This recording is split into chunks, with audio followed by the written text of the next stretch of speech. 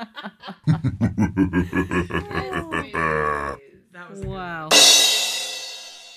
Hello, everyone, and welcome to another episode of Straight Up Missing. My name is Jocelyn. I'm the brunette. We've got Katie. She's the redhead.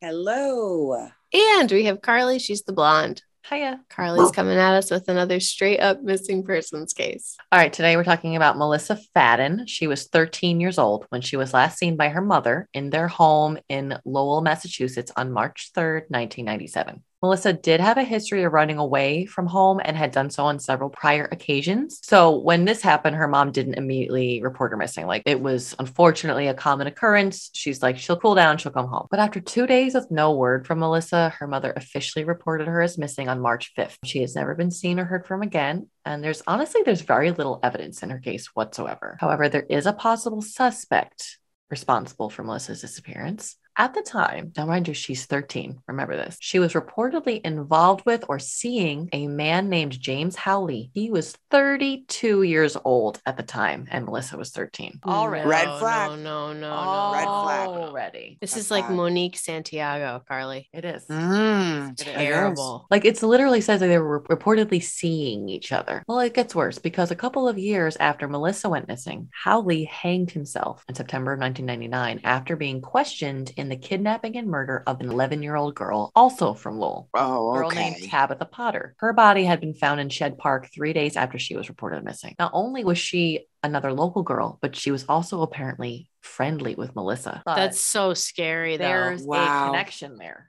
Weird. So after Howley killed himself, police were able to identify him as Tabitha's killer through DNA and forensic evidence. Now, while Melissa or her body have never been actually found, and obviously there's no forensic evidence to test, it is likely that Howley obviously had something to do with Melissa's disappearance. And he is considered a suspect by the authorities, however. And obviously the authorities are not ruling out the possibility of foul play in regards to Melissa's case. There have been many reports of possible sightings of Melissa throughout the years, but none of them have panned out and her case remains unsolved. And that happens a lot too. We get that so Yeah. often. Especially when it's like a young kid who's like still growing and maturing.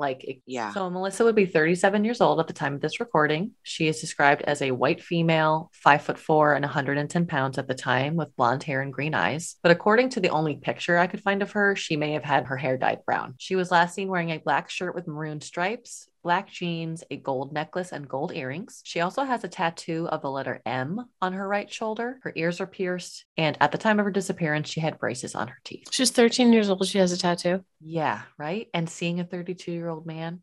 Yeah, man. You That's know. I mean, I have no problem with tattoos whatsoever. It just No. seems she At seems that young. age, though. Yeah. Very What? young. Definitely. Anyone with any information regarding Melissa's disappearance or her current whereabouts is encouraged to call the Lowell Police Department at 978-937-3200. Listen to Straight Up Evil.